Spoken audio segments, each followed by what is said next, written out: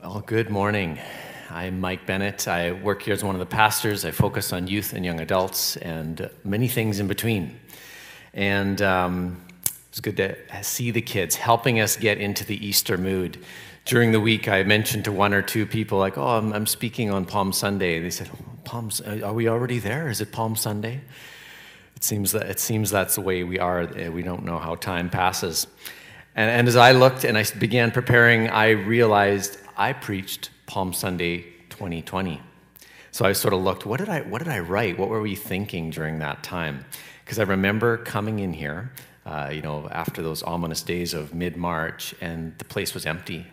And maybe in the whole life cycle of this church, and probably every other church, has there ever been a Sunday where there hasn't been church at Easter time?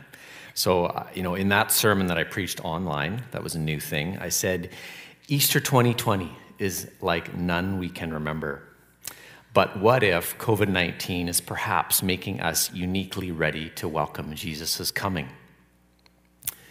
Well, 2 years have gone by, and I said, well, that's what I said in 2020. But here in 2 years later, we've had so much more, haven't we? We've had, early after that, we had the racial reckoning, the death of George Floyd. We then saw the awful truths unfold as residential school unmarked graves were revealed across Canada. In BC, we had an unfortunate front row seat to environmental change as floods ravaged the Lower Mainland. And now we see wars, first in Afghanistan with the Taliban and now in Ukraine with Russia. We just see millions displaced, and we will even see some of them show up in Vancouver.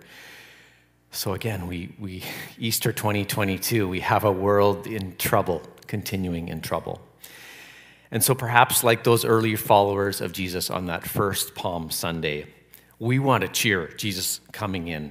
We want to shout Hosanna as he rides into our lives. And we hope that this King can lead us to the peace and relief we so badly need. So today, as we look at that familiar passage, I actually want us to do two things. I want us to try and relate with the reaction and responses of those in that first crowd, welcoming Jesus that first Sunday. And then I want to finish by looking at what did Jesus really have in mind as he came riding in that those crowds, and maybe us, didn't have in mind.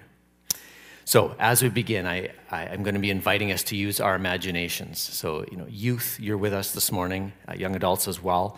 You've got great imaginations, and that actually really helps us as we look at who Jesus is. We meet him in that way. So imagine yourself in these crowds around the area as Jesus has been ministering. So you've probably heard his teaching. You maybe even have seen him heal the sick and welcome sinners and felt scandalized by that. Maybe you even met Lazarus, who Jesus had just raised from the dead. And so Passover is coming, a very exciting time. And so maybe you have joined that crowd to come to Jerusalem. And you're excited. You're wondering if Jesus is coming, but you're troubled. All the stuff going on around you. So as you're imagining yourself as one of the people in that first Palm Sunday, I think let's think of three groups, actually, as we think of the trouble that they might be imagining. So John, the writer of our passage today, if you have your Bible, you can keep it open to chapter 12. And John is describing the people of that time in AD 30 who lived under Roman occupation. John himself was there. He lived it, and he's writing as an eyewitness. So in their day, Rome was a foreign and cruel government in their land, and they controlled daily life, making it uncomfortable in all sorts of ways. There was high taxes that cut into the food that you needed for your family. Unfriendly Roman soldiers could push you around at any moment in the streets, and unfair rules governed their lives. So if you're in that crowd, you're wondering, God, if you're out there, can you save us? And so a second audience is the audience John is writing to, which is a dispersed Christian community about 60 years later in the AD 90s, after Jesus. And John is probably in Ephesus or in that area. An important date has passed in the life of the church, AD 70. And if you're familiar with any history of that time, that's the date when the Romans came in with force and crushed Jerusalem, tore down the temple, desecrating everything that it meant to be a Jewish community and leaving people wondering. So Jewish Christians like John and the early church are very unpopular. So if you're reading this letter in that time, what you're being told is that following the Jesus way puts your Jewishness in question. So he's writing to encourage them that their faith in Jesus is genuine and that their opponents of the faith are like those early opponents, the Pharisees, who were wrong about Jesus 60 years prior. So this is an audience under pressure, needing to know how to follow Jesus. And thirdly, John is writing for us today, all these years later. In fact, in chapter 20, verse 31, he says it so clearly. He says, I've written this so that you may believe Jesus is the Messiah and you may have life in his name. So as we begin today, I'm inviting you to be reflective. How are you feeling troubled? How are you longing for God's saving presence to come, sort of like those early followers were longing? And how are we all longing for God to rid us of the world's troubles and shelter us from their impacts? So I want to start by backing up in the passage. From the very familiar triumphal entry, we're going to go back to chapter 11 and set the scene. So this comes right after Lazarus has been raised from the dead. So the people of that community around Jerusalem and Judea, they're in awe. Rumors about Jesus are spreading. You know, it's one thing to heal the sick and some lepers, but from the dead, I mean, people are in awe. So I'm just going to read from verse 45 of chapter 11. Therefore, many of the Jews who had come to visit Mary and seen what Jesus did believed in him. But some of them went to the Pharisees and told them what Jesus had done. Then the chief priests and the Pharisees called a meeting of the Sanhedrin. What are we accomplishing? They asked. Here is a man performing many signs. If we let him go on like this, everyone will believe in him. And then the Romans will come and take away both our temple and our nation. And in that passage, the high priest then concludes that it is better for one man to die for the whole nation than the nation itself to perish. And that chapter ends with this. It says in verse 53, so from that day on, they plotted to take his life. How's that of a Passover preparation, a death plot? So therefore, Jesus no longer moved about publicly among the people of Judea. Instead, he withdrew to a region near the wilderness, to a village called Ephraim, where he stayed with his disciples. But the chief priests and the Pharisees had given orders that anyone who found out where Jesus was should report it so that they might arrest him. Whew. So here we are, Passover coming, people wondering whether Jesus would show up, and an arrest warrant out for him. It's tense. It's very tense. So here we are now in chapter 12. Passover is 6 days away. What will Jesus do? Is he out in the wilderness wringing his hands with his disciples? Oh no, I've really gotten myself in trouble now. No. In fact, he's very purposeful. He returns to the home of Lazarus before Passover, where there's a meal in his honor and likely to celebrate Lazarus too. Jesus is like, well, let's go celebrate with my previously dead friend. Wouldn't that be amazing? And in that interesting meal, Mary, one of the disciples, anoints Jesus' feet with her hair using this expensive nard perfume. And the crowds begin to gather. The crowds are there to see Jesus and to probably see and touch Lazarus. There's excitement building about what this Passover could mean for all that's going on. And as always happens, gathering crowds always attracts political and religious attention. And in verse 10 it says this, so the chief priest made plans to also kill Lazarus. For on account of him, many of the Jews were going over to Jesus and believing him. A writer and author, Gordon Fee, says it like this, the climactic sign by Jesus who offers eternal life is the raising of Lazarus, which, ironically, will lead to Jesus' death, where God's glory is fully revealed.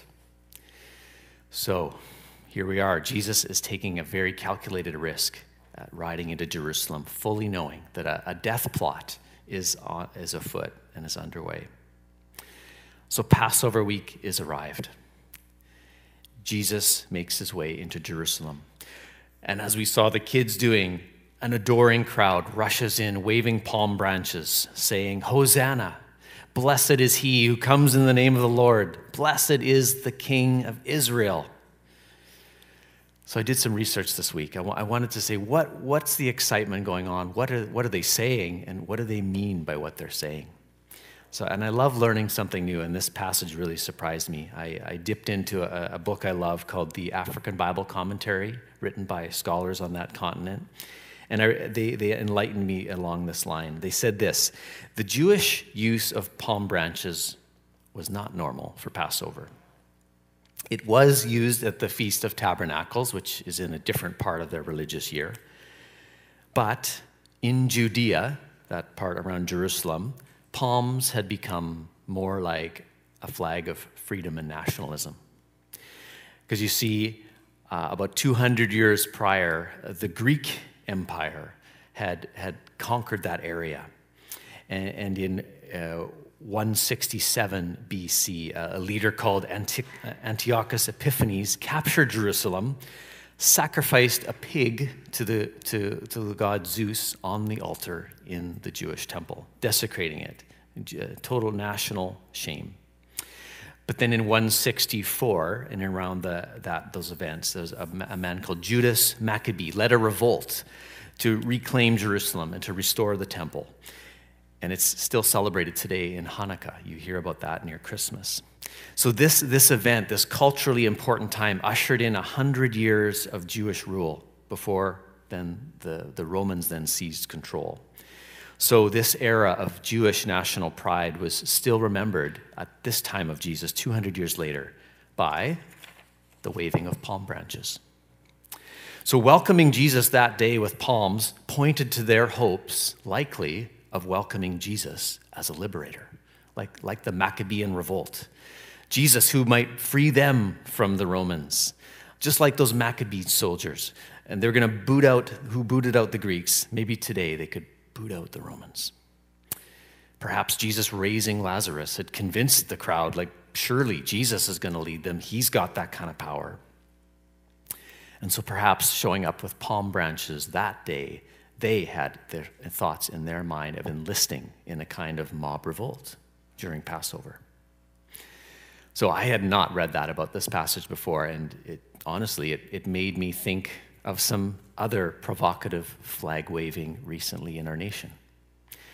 So if I drove up today in my truck with a huge Canada flag out the back and maybe one draped on the side out the window, you'd probably think, wow, Mike's really into Canada Day. You probably wouldn't think that, right?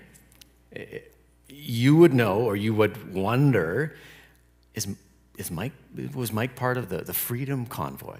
Right? Isn't that, I still see trucks and cars, and you just wonder, and I wonder, what's Canada Day actually going to be like this year?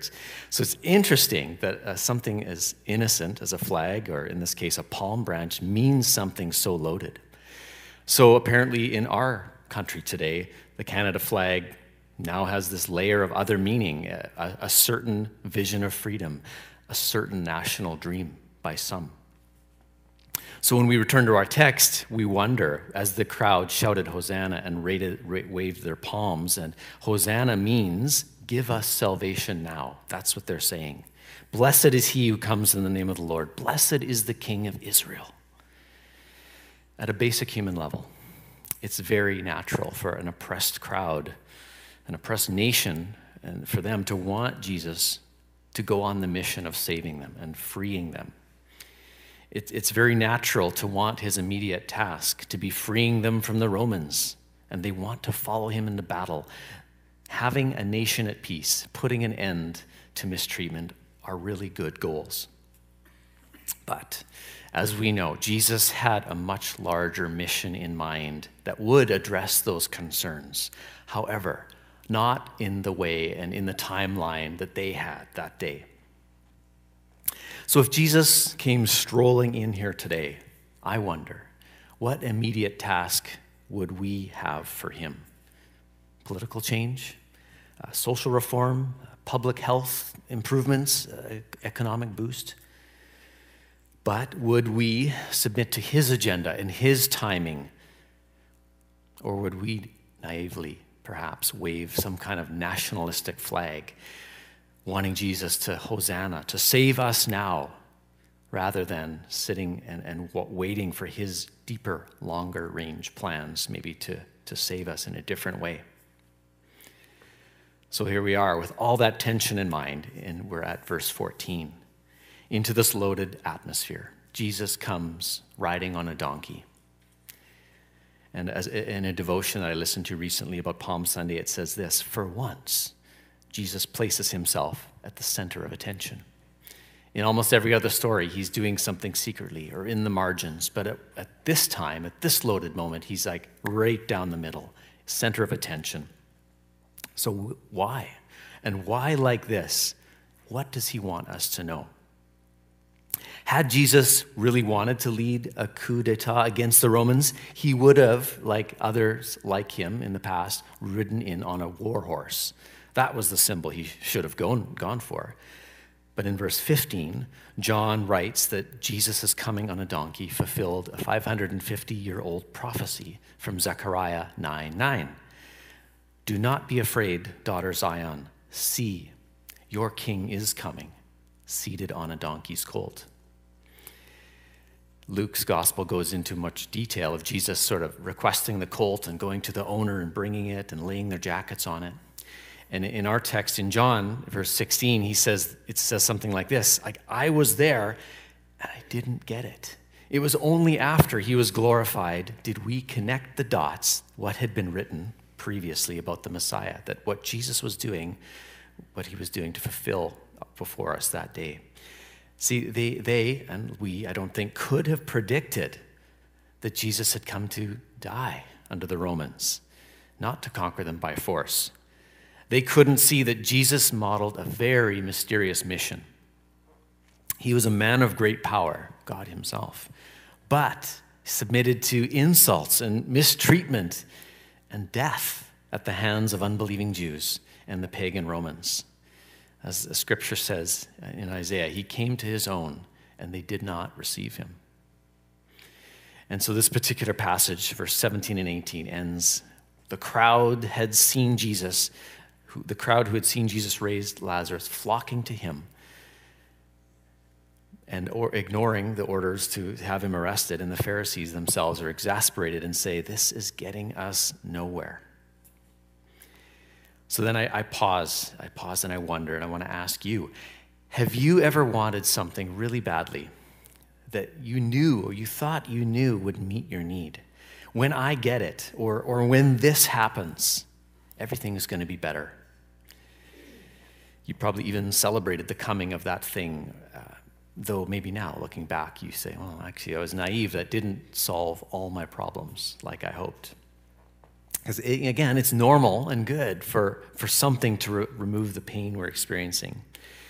But in my experience, maybe even yours, like those crowds shouting, Hosanna, the object of my hopes often don't deliver to satisfy my needs in the immediate ways I usually want. You see, the path back to the good life isn't so easily gained. So I experienced this in various ways, starting around 2017. I was so happy and so glad that my wife, Cleanza, got accepted into nursing college. It was amazing. We actually celebrated. So she qualified, she started. Nursing was going to be a new career for her, something she'd always dreamed about. It was going to supply our need, and it was going to give her purpose and meaning in a career. But in reality, her acceptance into the nursing program was followed by much more than we bargained for. It took way longer. It was way more difficult. It led to a lot of self-questioning in her. Why am I even doing this? Should I quit? Marriage and family life were very difficult for these 5 years. Life's been tough at home. And then she graduates, and the job is much harder than maybe she bargained for. She's working right now. Long, difficult hours. It's hard work keeping people alive. And it's actually hard work even working with the people in that team. I recently met a guy, he'd done his PhD on this whole thing of conflict in healthcare. I'm like, well, tell me more. It's like, okay, and I've actually experienced, I'm hearing those stories at home. It's real. But ultimately, this thing we celebrated, this really good thing, is good. It's sacrificial work that helps many people, and it does supply our need. And if we had time to chat, I would gather that probably it's similar to many of your careers. It's similar to your marriages and family. It's similar to your singleness. It's similar to your experiences of growing older, facing illness, disease, life. It's all harder than we want. It contains much more of a mix of good and bad. And Jesus' promise is fulfilled in our experience, his promise where he says, in this world, you will have trouble, but take heart, I am with you. So into our trouble, like in today's story, I think Jesus comes riding on a humble donkey. He enters our situation like he entered Jerusalem that day, having already won. You see, Jesus lived a victorious life of resistance and endurance. He resisted Satan's temptation to take the easy road, and instead he took the long, hard road that led to Jerusalem. The Bible says he set his face like flint towards this goal. That day he knew he would not be riding for long on the cheers and the cheering of the crowd. You see, about a week from then, that same crowd was going to turn into an angry mob chanting for his death and crucifixion. But on that day, Jesus received their Hosanna. And he receives our Hosanna, no matter how naive or wrongly we even celebrate him. So I think a couple invitations as we get closer to the end. Jesus invites us to celebrate him with childlike faith, just like we saw the kids this morning celebrating Jesus. But he also invites us to keep watching. Keep watch for what he's really about. Press in, persevere, stick with him when the party dies down and when others fall away from the faith. Newsflash, I don't have to tell you, younger people and people of all ages, it's pretty wildly unpopular to be Christian these days. Can we agree on that? At least at some level. And if you're young, I think you feel this even more because you see posts about it on social media in various forms so regularly. But I think the promise here and through the texts of Easter is if we stick with Jesus, he will ride humbly into your life. He will bring a gospel of good news that turns death into life, that brings unexpected restoration. He will bring you the peace you long for that no other method that you or I are trying to accomplish on our own which can't give it. He will bring you the peace that you're longing for. His entering on a donkey reminds me of a really favorite passage of mine from Matthew 11:28, where it says this, "Come to me, all you who are weary and burdened. I am humble and gentle of heart. You will find rest for your souls." So, however clearly or unclearly you see Jesus today, he comes near to you. He's willing to do the work that will ultimately save you in the best way possible. So finally, as I said, we were going to do two things. We've reflected on his entrance and what it meant. And so after this entrance to the cries of Hosanna, I want to actually look ahead for a moment, ahead of our passage, to what Jesus had in mind and what was his goal for the crowd that day and his goal for us today. So I'm going to read a little bit starting from verse 23 of chapter 11. Jesus replied, "The hour has come for the Son of Man to be glorified. Very truly, I tell you, unless a kernel of wheat falls to the ground and dies, it remains only a single seed. But if it dies, it produces many seeds.